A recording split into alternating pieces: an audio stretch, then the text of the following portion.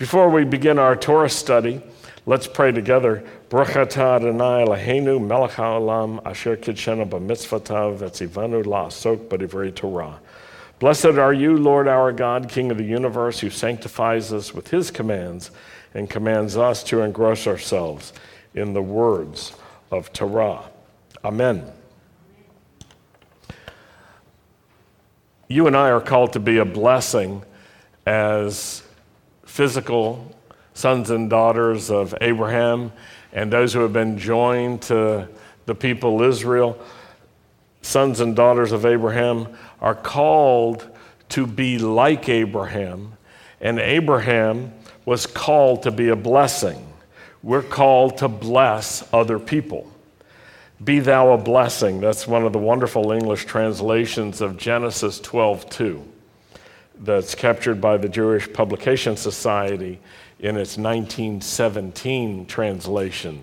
There are many English translations that say, you will be a blessing, as if it's a future tense issue, when the Hebrew is really rendering an imperative, a command, be a blessing. Be a blessing to other people. And Genesis 12:2 puts it this way, I will make of thee, this is the JPS 1917 version, I will make of thee a great nation, and I will bless thee and make thy name great, and be thou a blessing. So smile at someone who you're sitting near or you can see and say, be thou a blessing. Your chance to use a little bit of Old English. Be thou a blessing. Be thou a blessing. Be thou a blessing. This week's Torah portion includes the great instruction about blessing. So let's study that together and see also some examples of how Yeshua blessed the children of Israel. So you can turn to Numbers chapter 6, verse 23. We'll read to verse 27. The Lord said to Moses, speak to Aaron and his sons and tell them this is how you are to bless the people of Israel. You are to say to them, Yivarechecha Adonai v'yishmerecha. Ya'er Adonai panav elecha v'yichunecha. Yisa Adonai panav elecha v'yasem lecha shalom. He said that's how you're supposed to do it. And in this way, they are to put my name on the people of Israel so that I will bless them. So the instruction is, here's how to do it. And the Hebrew is pretty clear. This is how to do it. Speak these words. And of course, you can speak them in Hebrew, and you can speak them as well in English or any other language that translates. It can be put this way, may the Lord bless you, and may the Lord keep you. That's one translation, but the root of Yishmerecha is, may he be a watchman over you, may he guard you, may he protect you. May the Lord make his face shine on you, and may he be gracious to you. May he show you his favor. May the Lord lift up his face to you. That's a picture of the Lord lifting his face because he recognizes you as you're coming towards him. He recognizes who you are to him. May the Lord lift up his face toward you and give you shalom. Shalom is a powerful word that means not only peace in the sense of the absence of conflict, but peace in the sense of the positive presence of goodness, of blessing, of fullness and completion. So the passage says this is how to do it. Bless in this way. Thus you are to bless. You bless, it says, by speaking these words. We speak the words of blessing. And in this way we place God's name on those we're blessing, and the Lord will bless them. So think about this. What a blessing it is to be guarded by the Lord, to be protected by the Lord. It's so wonderful to know that he's looking for you. His eyes search to and fro to those who are trusting him. He's looking for those who need protection. He's rescuing, he's saving, He's protecting us in so many ways. And it's great to know this is one of the roles that the Lord takes on himself. He says, I'm going to guard you. Now, what I want you to do is bless each other with that blessing. It's sort of a prayer combined with a prophecy together. It's a declaration of a sort. It's not just a request. It's almost a statement, let it be like this. But the Hebrew doesn't really have a word like let. It comes across more as an imperative, like the Lord be a blessing to you. Rather than that wonderful archaic way of saying in English, let the Lord bless you. You can say it in a nice clergy intonation that nobody uses except clergy. But when you learn to speak blessings in normal tones, in normal language, to people who need God's blessing, then you're entering into part of the call that Abraham has, which is to be a blessing. And you bless by speaking blessings. You bless by doing things that bless people. You bless people by the attitude of your heart. When Sandy and I were working in the former Soviet Union and in Central Europe, often after a festival outreach, there would be hundreds, sometimes thousands of people who would come forward for some kind of prayer. And some of these people were giving their hearts to the Lord, and some of them weren't sure what they were doing. But what was interesting was to try to discern how to pray for people. And Sandy and I would often ask the Lord to bring to us Jewish people who he wanted us to pray for. And so when people would come to us, we would ask them a very simple question. We would say, is it all right if we pray to God and ask him to bless you? And do you know 100% of the people said yes? No one refused us. And we would pray gently, but we would try to hear the Holy Spirit. Maybe you've had this experience. You're praying for people, and the Holy Spirit begins to give you some kind of nudge or guidance or some direction to pray in. How many have had that experience? You thought maybe you would pray one way, but the Spirit of God showed you how to pray. And so we would have that experience. We didn't pray in unknown tongues over those people because it might have been startling to them. Well, sometimes we did pray that way. But generally, we prayed in English, sometimes in Hebrew, and sometimes with an interpreter, sometimes without.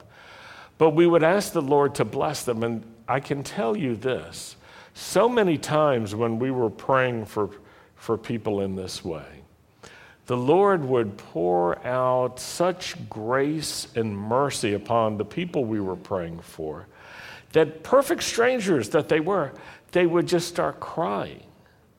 They would cry because their hearts were touched. They would cry because they were receiving into their hearts blessing, not correction, not rebuke, not being told, as the anti-Semites had told them for so long, that they were dirty Jews or they were bad because they were Jewish, but blessing them with the power to bless, which God has given to us. And I can tell you there are times when you'll meet people and you realize you want to pray a blessing. We would always ask permission. We would never do it presumptuously. And we would never even touch them without permission. Sometimes in believer circles, it's very common. You just lay hands on people and you start praying for them. And if you've been around long enough, you get used to that. But with perfect strangers, it could be quite uncomfortable for another stranger to put their hands on you. And so sometimes we would ask, is it all right if we just bless you and touch your shoulder, or could we lay our hands on your heads and pray for you? And again, people would say yes out of a sincere desire to receive a blessing. It reminds me of what Paul said about the authority that God gives us. It's in 2 Corinthians 10, verse 8. He says, our authority is to build you up. It doesn't tear you down. And I'm not ashamed to use my authority. You see, Paul understood something that to serve others by praying for them, to serve others by using the power and authority that God had given to him, to use it in a way that is useful for them, that this is a positive thing. This is an important thing. We should never be ashamed. He said, I'm not ashamed. He wasn't ashamed of having authority. He wasn't ashamed of exercising leadership on behalf of other people. He wasn't trying to control them. He was trying to build them up. And I can tell you this is the heritage that Abraham gives us, that the Lord has called Abraham to be a servant of all people and a servant of all nations. Yeshua said, you want to be the greatest? Be the servant of all. If you want to be great in the kingdom of God, be a servant. There was a time when his disciples, actually there were many times, when his disciples were arguing which of them was the greatest, who should sit next to the boss. And even you remember that time when the Jewish mother got involved. You know that's not fair to get Jewish mothers involved. And she wanted her boys to sit next to Yeshua. She wanted her boys to have the best position. You can understand. It's a good Jewish mother's attitude. But it got wrapped up in wrong understandings as well. And the disciples many times were arguing who was better than whom, who was worse than whom. It's like they're a bunch of brothers who are fighting with each other sometimes. Well, Yeshua said about authority that they misunderstood authority. They were thinking about it the way that the nations do, not the way the sons and daughters of Abraham, the sons and daughters of Isaac, the sons and daughters of Jacob are to think of authority. That authority is not that kind of force that just controls people. It edifies, it serves, it blesses. On the other hand, it is decisive. It does take responsibility. That's one of the messages of this week's Torah portion. Everyone was given responsibility. Everyone had to take responsibility for specific parts of community life in serving to God. And the Levites, who many people think, oh, this was the worship team. Not only, it was the sound team also. It was the setup team and the preparation team. And there were many Levites who are mentioned in this week's Torah portion who were from the schlepper group. They schlepped things from here to there. They carried stuff. They set stuff up. Those were my boys. We got no musicality. We got the ability to carry stuff from here to there. Set it up, take it down. That's your job. Well, Paul recognized his authority was meant to be used to build up, not to destroy or to tear down. And that's a key component of blessing. We bless in order to build up. We bless in order to edify. The Jewish pattern of blessing is an interesting one, especially the pattern of blessing God. Speaking well of God, it's a way of acknowledging that we've received blessings from Him, and we are acknowledging that He's the source of blessings. When we had the Kiddush tonight and we said the blessing, Baruch atah Adonai Eloheinu melech haolam borei pri hagafen. That's a blessing over wine, but it's not a blessing of wine. It's a blessing of the Lord. The words Baruch atah Adonai mean blessed are you, Lord. blessed are you. We're not praying, Lord, bless this wine. We're saying, Lord, you're blessed. We bless you. You're the source of this wine. And when we make the bracha hamotzi, brachat Adonai Eloheinu melech haolam, hamotzi lechem min haaretz, we're saying, blessed are you, Lord, our God, King of the universe, who brings forth bread from the earth. We're not saying, Lord, bless this bread.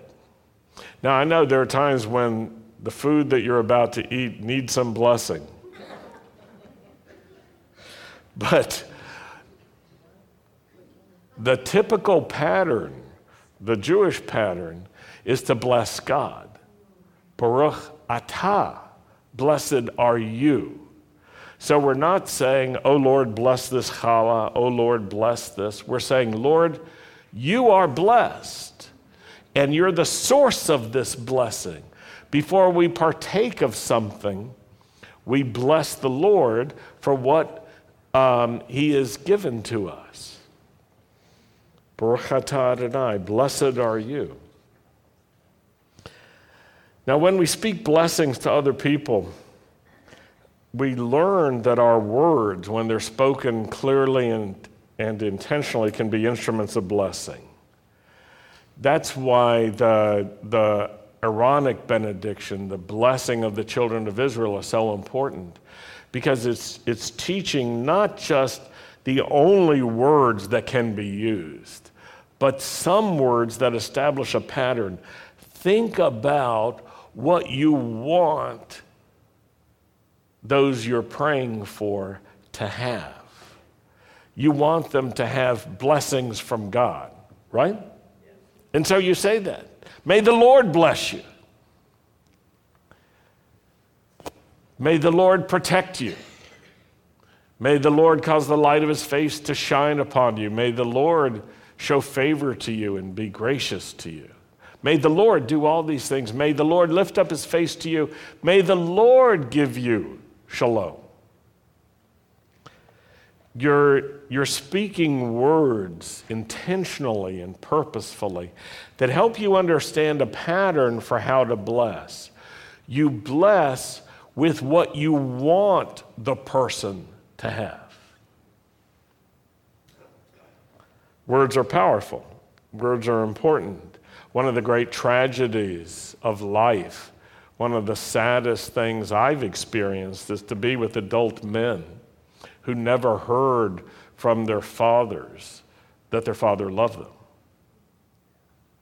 Or to be with adult women who had the same experience. They never heard from their father that he loved them. And they tried to rationalize it. Oh, he was a man of few words. Oh, he showed me. But I can tell you this, blessing with words that is matched with deeds, this is a great thing. And people need to hear. People need to hear. That's why this blessing in number 6 is in the form of speaking.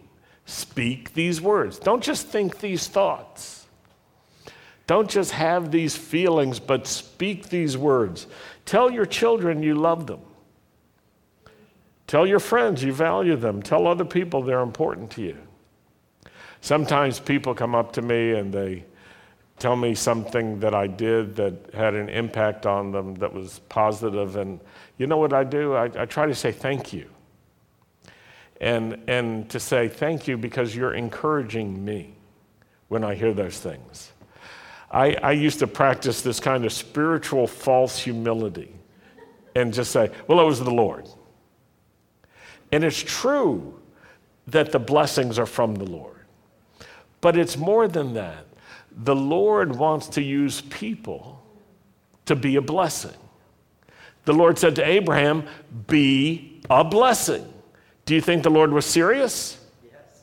Yeah. The Lord wanted Abraham to be known as a person who blessed other people. And he has that reputation. In the same way, when someone does something good and you tell them, maybe you're the one who's encouraging them. I tell people thank you, and I tell people that they encourage me because I'm happy to hear that. Now, I don't need to hear it. I've gone long periods of time and many situations where I didn't get thanks or appreciation, and I'm sure you have too. And we should be able to maintain our own motivation even if people don't speak such words to us. However, it's nice when people say something that acknowledges. Do you agree? If someone says thank you, if your boss at work says thank you, you did something really well, it was really important, that makes a difference, right?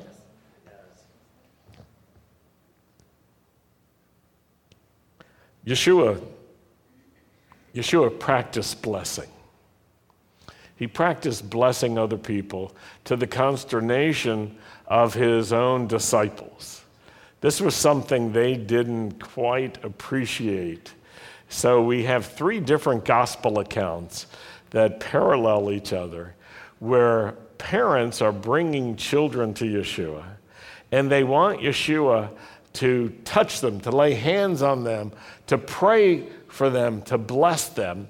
And the disciples, in each of the accounts, the disciples have the same reaction.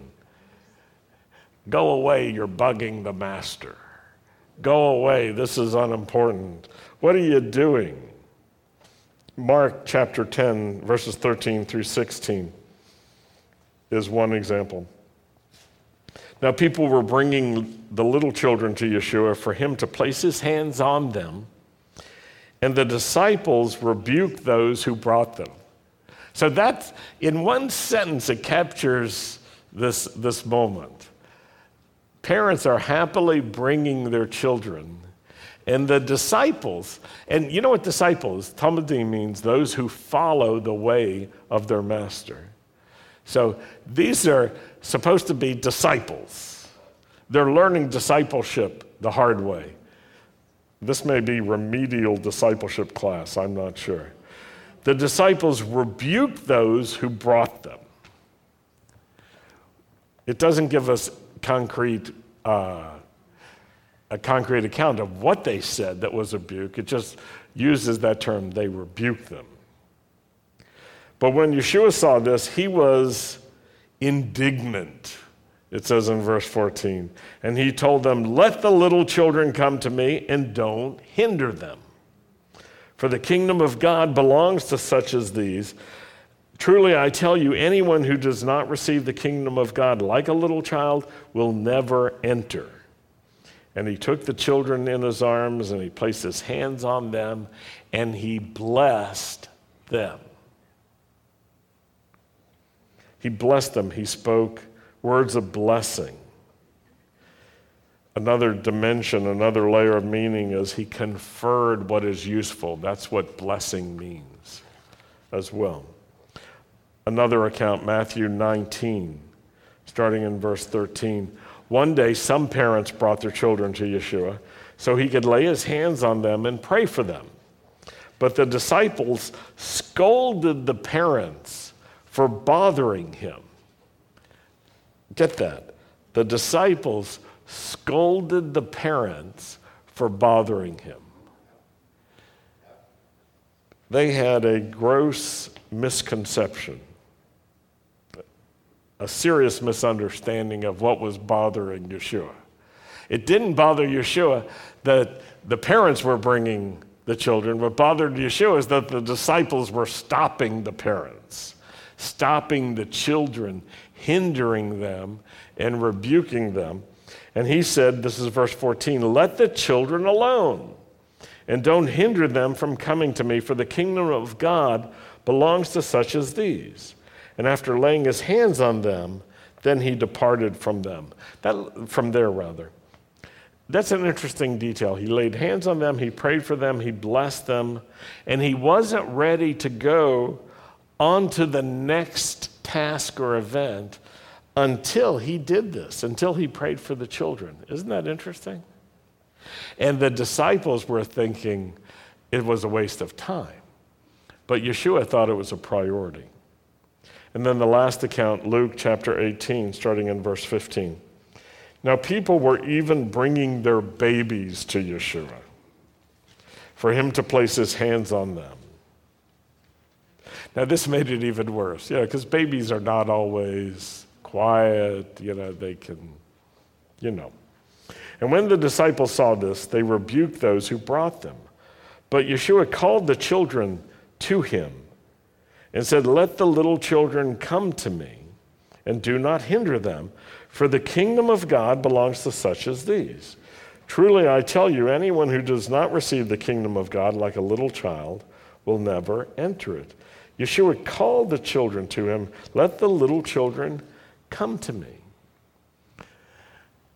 I think, among other things, Yeshua was teaching his disciples that ministry to children is a high priority. Yeah, they weren't thinking that. They were thinking it was unimportant. They may have thought, well, I'm not called to children's ministry. They may have thought, Yeshua is not called to children's ministry. And what would we say to that? As my friend Peter Monticelli would say, taking two V's made with his fingers together, forming a W, and he would say, wrong. Wrong. They were just wrong. Yeshua was trying to get his disciples to understand how important ministry to children is. Well, I want to close with one passage that speaks about blessing, words of blessing. Yeshua's last actions and last words before he returned to heaven. It's in Luke chapter 24, starting in verse 44 and going to verse 53. And remember, this is Yeshua who's been raised from the dead. And he's speaking to his disciples. He said to them, "These are my words which I spoke to you while I was still with you, that all things which are written about me in the Torah from Moses and the prophets and the Psalms must be fulfilled, must be brought to completion." And then he opened their minds to understand the Tanakh. How many of you in verse 45 in your English translation have the word Tanakh there? Good. What version are you reading from? David Stern. Who's reading from a different version that has Tanakh? What version were they? David Stern's Complete Jewish Bible or the Jewish New Testament. Yeah, I think the Greek says the scriptures, but ask yourself this, what were the scriptures? At that moment, the only scriptures were the Tanakh. And so it's accurate that he opened their minds to understand the Tanakh, but understand this, he was talking about the Torah, the prophets, of the Psalms. He was not talking about New Testament writings, he was talking about the Jewish scriptures, the scriptures that had already been put into writing and given to the Jewish people. He opened their minds to understand the Tanakh, and he said to them, "Thus it is written that the Messiah would suffer and rise again from the dead the third day, and that repentance for forgiveness of sins would be proclaimed in his name to all the nations, beginning from Jerusalem. You are witnesses of these things, and behold, I'm sending forth the promise of my Father upon you, but you are to stay in the city of Jerusalem until you are clothed with power from on high." So this was taking place, as you know, right before Shavuot, and the disciples were being instructed, stay in Jerusalem, stay together, and wait for the promise of the Father, wait for the Holy Spirit to be poured out upon you, and then you'll be clothed with power from on high. And it continues, verse 50, he led them out as far as Bethany, and he lifted up his hands and blessed. Some translations say bless them. And while he was blessing them, he parted from them and was carried up into heaven. And they, after worshiping him, returned to Jerusalem with great joy and were continually in the temple praising God. So this is his last moment with his disciples, and there are two things he's doing. One, he's opening their minds to understand the Tanakh, to comprehend the big picture of the Tanakh so that they can see the details. And then they could comprehend what the Tanakh says about Messiah. Do you remember the thing that they had the hardest time embracing, that teaching of Yeshua that Messiah needed to suffer? They didn't agree. They thought Messiah was going to be king by vanquishing the Romans. They did not understand that Messiah would show his kingship by vanquishing the power of sin and death over his disciples. But he had to do that first. At this point, he's getting ready to return to heaven, and he opens their minds to comprehend the scriptures. I remember when I read this when I had been a believer for some time, but I was being drawn into the Messianic movement. And I read this and I said, oh God, open my mind. Open my mind to comprehend the Tanakh. Open my mind to see it more clearly, more fully, to see the details and the big picture. Open my mind so that I can understand the scriptures which speak to our people about Messiah. And I'm so glad that he did this. You see, it's important for this to happen because in important ways, what the Tanakh says about Messiah is different from popular concepts in Jewish traditions. And so it's important to have our minds opened up so that we can grasp what the scripture has to say about Messiah. And then his last act, think of it. He lifts up his hands, which is the traditional posture for blessing, and he blesses the disciples. And while he's blessing, if I'm reading it right, while he's blessing, he starts ascending, returning to heaven while he's speaking words of blessing. I think you'd never forget that. I think that would make a lasting impression. The resurrected Messiah has just prayed over his disciples, and now for the first time they're getting it. It's like, oh man, we were so stupid when we were arguing with you about suffering, because we thought suffering meant that you suffer and things go bad. We didn't know that you could suffer and overcome in order to set things right. We didn't understand it. We were so stupid. To this day, there are many Jewish people who argue that Yeshua can't be the Messiah because he suffered. Which is not what the Tanakh says. So here, Jewish tradition needs to realign itself with the scriptures. And then the last thing, he's out of sight. He's blessing his disciples, and then he's gone. And I think that probably mitigated all their sense of abandonment, which he was concerned with and had expressed at the last Seder that they had. He said, I'm not leaving you as orphans. I have to return to heaven in order to send the Holy Spirit. You're not going to be alone. And surely, after he died, they thought everything had failed.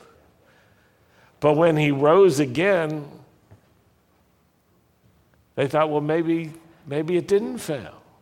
Maybe he is the Messiah. And then, they want him to stay, and he says, I can't stay. I have to go to complete the work of Messiah, which includes sending the Holy Spirit to you. And I have to return to heaven for that, so that the Holy Spirit can be poured out on all of you. And there was no time for argument. And while he's blessing them, and I know the scripture doesn't say how he blessed them or what he did, other than it was verbal. But I have the feeling he was blessing them with authority, and he was blessing them with servant leadership. He was blessing them with courage. He was blessing them with faith. He was blessing them with minds that would open up and hearts that would open up to the words of the Scripture. He was blessing them with perseverance. I imagined all that just because I know what they needed at that time. But while he's blessing them, he then ascends. And I had the feeling there was no room for fear at that moment. Oh, yes, but not fear about their own future, but more like, what an awesome God. What a day this has been. We'll never forget this day. And I think that prepared them so that they were able to stay in Jerusalem together and to pray, to be of one mind, one heart. You know, that's a miracle when Jewish people can agree. We have a saying, 2 Jews, 3 opinions. Yeah, what do you do with 70 or 120 or, The miracle of agreement. Hine matovu manaim shevet achim gam yachad. Behold how good and how pleasant it is when the brothers and the sisters, it's a comprehensive, inclusive word, are together in unity. I think it equipped them. I think it prepared them.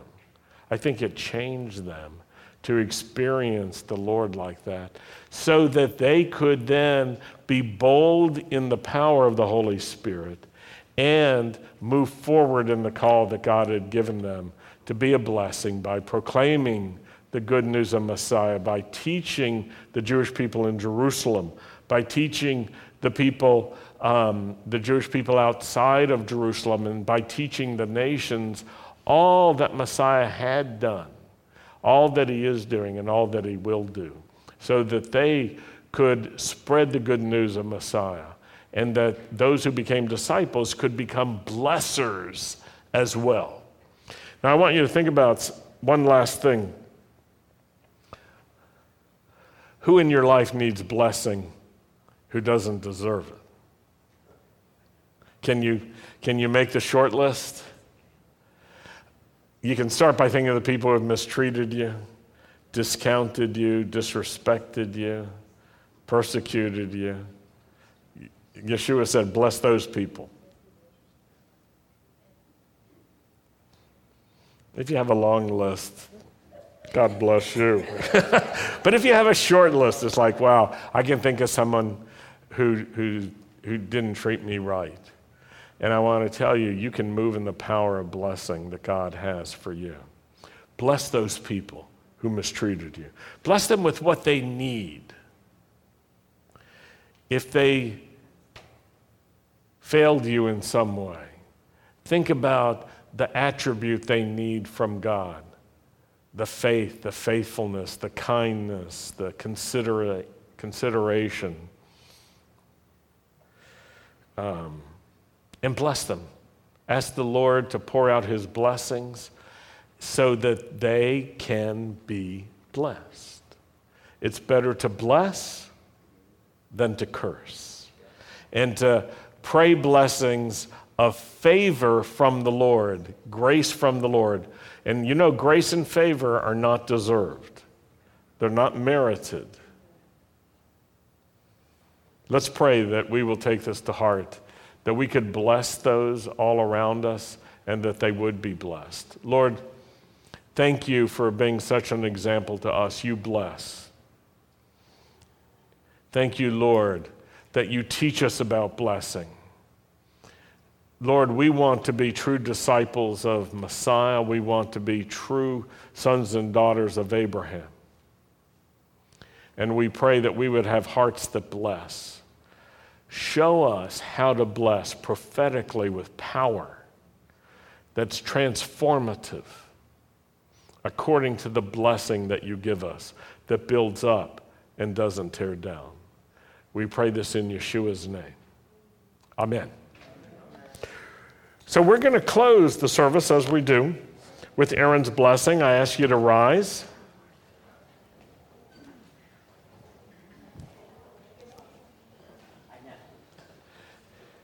We're going to have to go to Stadium C Thank you, Cantor, for joining me. Yivarechecha Adonai v'yishmerecha, Ya'er Adonai panavelecha v'yichunecha, Yisa Adonai panavelecha v'yasem lecha shalom. Amen. Shabbat shalom.